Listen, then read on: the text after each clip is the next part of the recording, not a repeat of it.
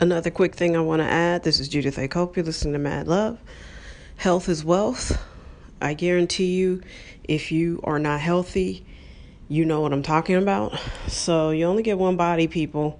So please take care of it.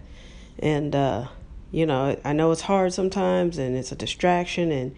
But when you're in your 20s and 30s, you're really laying the groundwork for your 40s, 50s, and beyond. So, I hope that this motivates somebody. And it's not just, I won't eat that candy bar or, I might start working out more. Both of those things are good options. But more than anything, make sure your attitude is that of health, long-term health.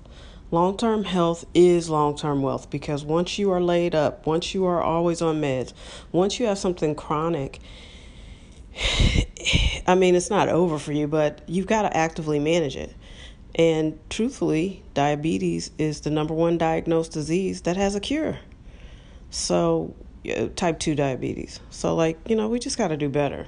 Take your health seriously before it's too late. Because once you have to manage it and you're chronically ill with something that you struggle to manage, like, cholesterol that you can't control, or high blood pressure that, you have to wrestle down, and, you just have to change your life, your attitude, your eating habits, your exercise habits, all of it.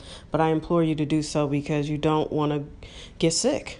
You just don't. Now, if you, have a disease that you, like multiple sclerosis, or, something that you inherited or it happened to you and you couldn't control it, that's different. But a lot of diseases that people have, they can control and they don't. So don't be that person.